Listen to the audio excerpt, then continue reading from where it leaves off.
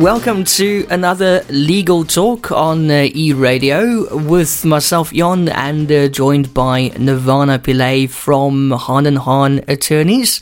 Today we have a very interesting topic that's been suggested by a few listeners in the past, and it's a problem that we're all facing, or most of us are facing at the moment, with load shedding escalating in South Africa.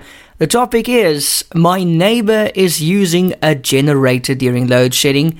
The noise is driving me insane. What can I do? Let's just firstly talk about the load shedding impact on businesses and households. Nirvana, hello. Hi, Ian. Thank you for having me back. Welcome back. Firstly, load shedding has impacted businesses in that there's a loss of valuable operating hours during which products can be manufactured, services can be performed, or the making of sales, for example. And this is especially in cases where a business relies heavily on the use of electrical equipment.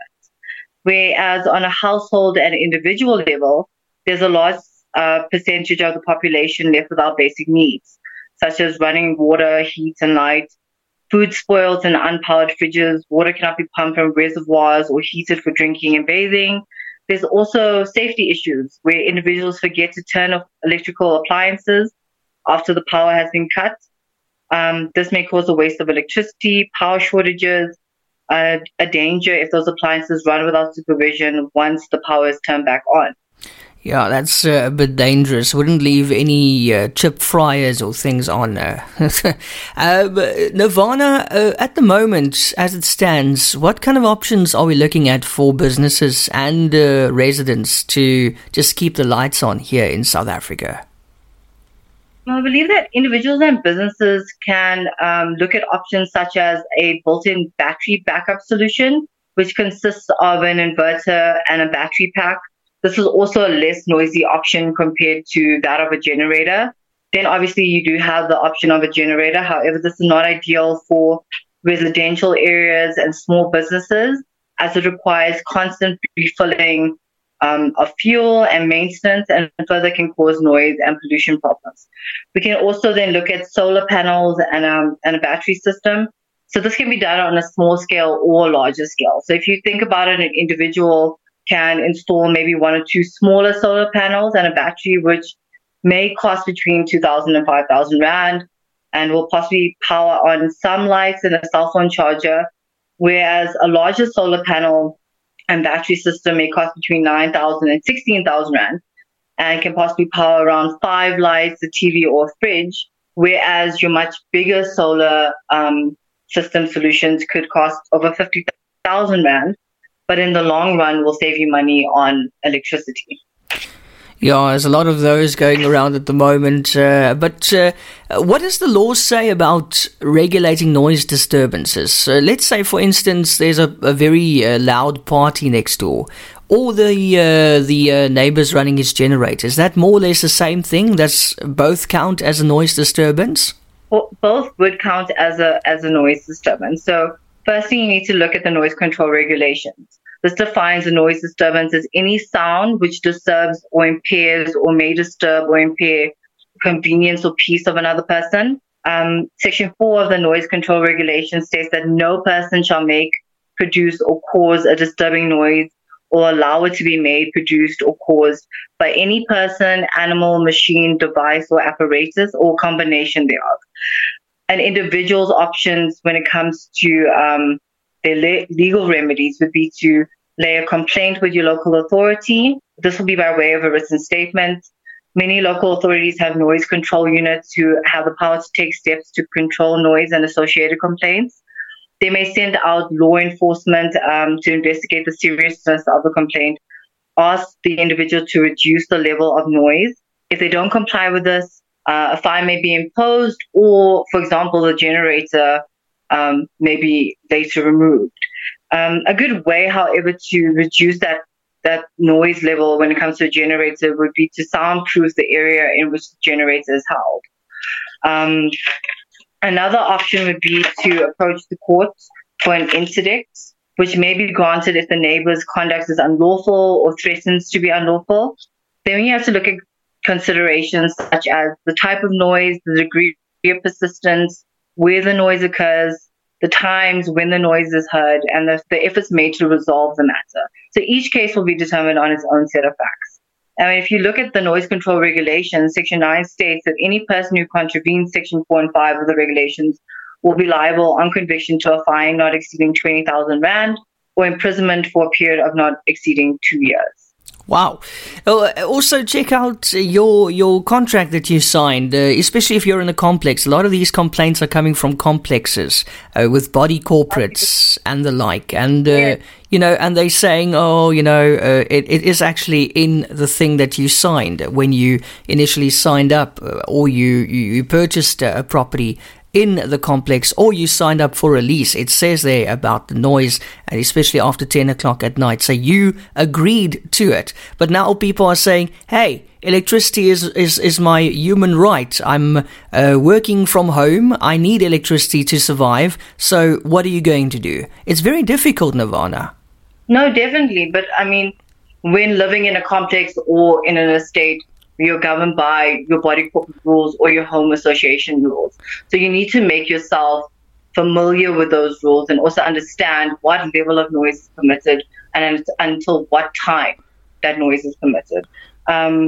However, certain things need to be considered when you want to install a generator, like, for instance, what would be the level of the noise that would emanate from that generator? And if it's going to exceed the permissible noise levels, then you need to consider, obviously, soundproofing the area where the generator is held, or the alternative options of solar paneling, as well as installing an inverter, which is a lot cheaper alternative to that of a generator. Because if you think about the price of fuel, you'll be saving money on that. Exactly. And also the upkeep for the generator. Yeah, no, definitely. I mean, a generator, it's not like the generator is the only option to keep your house running. You get really good inverters. They make absolutely no noise, and they're very, very good. And also, you don't have to put petrol into them. So that's nice. But, then people say, okay, but there's not a lot of time in between the load shedding stages for the inverter to charge properly, which I can also understand. So it is a very, very tricky situation. But I suppose just lastly a question, Nirvana. Let's say your neighbor is cranking up the older generator. You can't just go in the yard and confiscate it, right? No, definitely not. You need to if you're living in a complex or an estate, obviously you can go speak to the body corporate, or you, like I said prior, you lay a complaint with your local authority, and then you take those necessary steps. You can't just waltz into your neighbor's yard and just pull out a generator, no.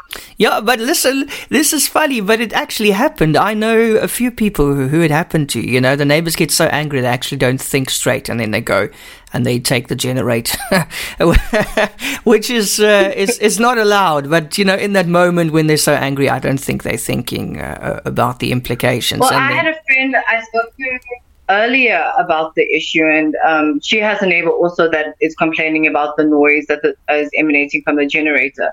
So they've moved it away from the wall closest to the neighboring wall, so that the noise level is reduced. Yeah. I also wonder how effective the soundproofing is for that generator. How much of that noise does it keep out? Because you still need to let the gases and stuff go out somewhere. There needs to be a hole somewhere in that thing for the gases to escape. Yeah. And that's why you have to install a vent to ensure the fumes do not cause a nuisance to your neighbors as well. Oh my gosh, yeah. That's the issue. I didn't even think about the fumes. Yo. That's hectic. But Nirvana, this is daily life in South Africa now. I think load shedding is here to stay for a long time, and more people are looking at solutions to keep the lights on, and we see that when there's load shedding. You'll see more and more lights are on during load shedding. It's people just simply deciding to get off the grid, as they say. I think off-the-grid living is going to be the best option for us. And also, when it comes to cooking, to install gas, so that makes it easier to cook in the evenings as well. I mean, we're definitely going to have to think of everything possible to also limit our expenses later on. And Nirvana, you personally, are you off the grid? What do you do during load shedding? Currently, I go to the office and I work from there, or I make alternative arrangements. Luckily for us, we have gas installed, so cooking is never a problem. Yeah, that's the best. But we're also looking at getting an inverter. It's a much cheaper option compared to a generator. Yeah. And also, I think some people are very lucky if they live on that hospital line because they don't get affected by I envy those people. Yeah, I envy those people, eh? Very jealous. Yeah, man. Just if you're going to buy a property, just make sure it's near a hospital. Yes. Thinking of that's another option for us. Yeah. Nirvana, it's been great catching up with you. Thank you so much again for your insights, and we'll chat again soon. That's Nirvana Pillay, Associate Attorney at Hahn & Hahn. Thanks so much. Thank you.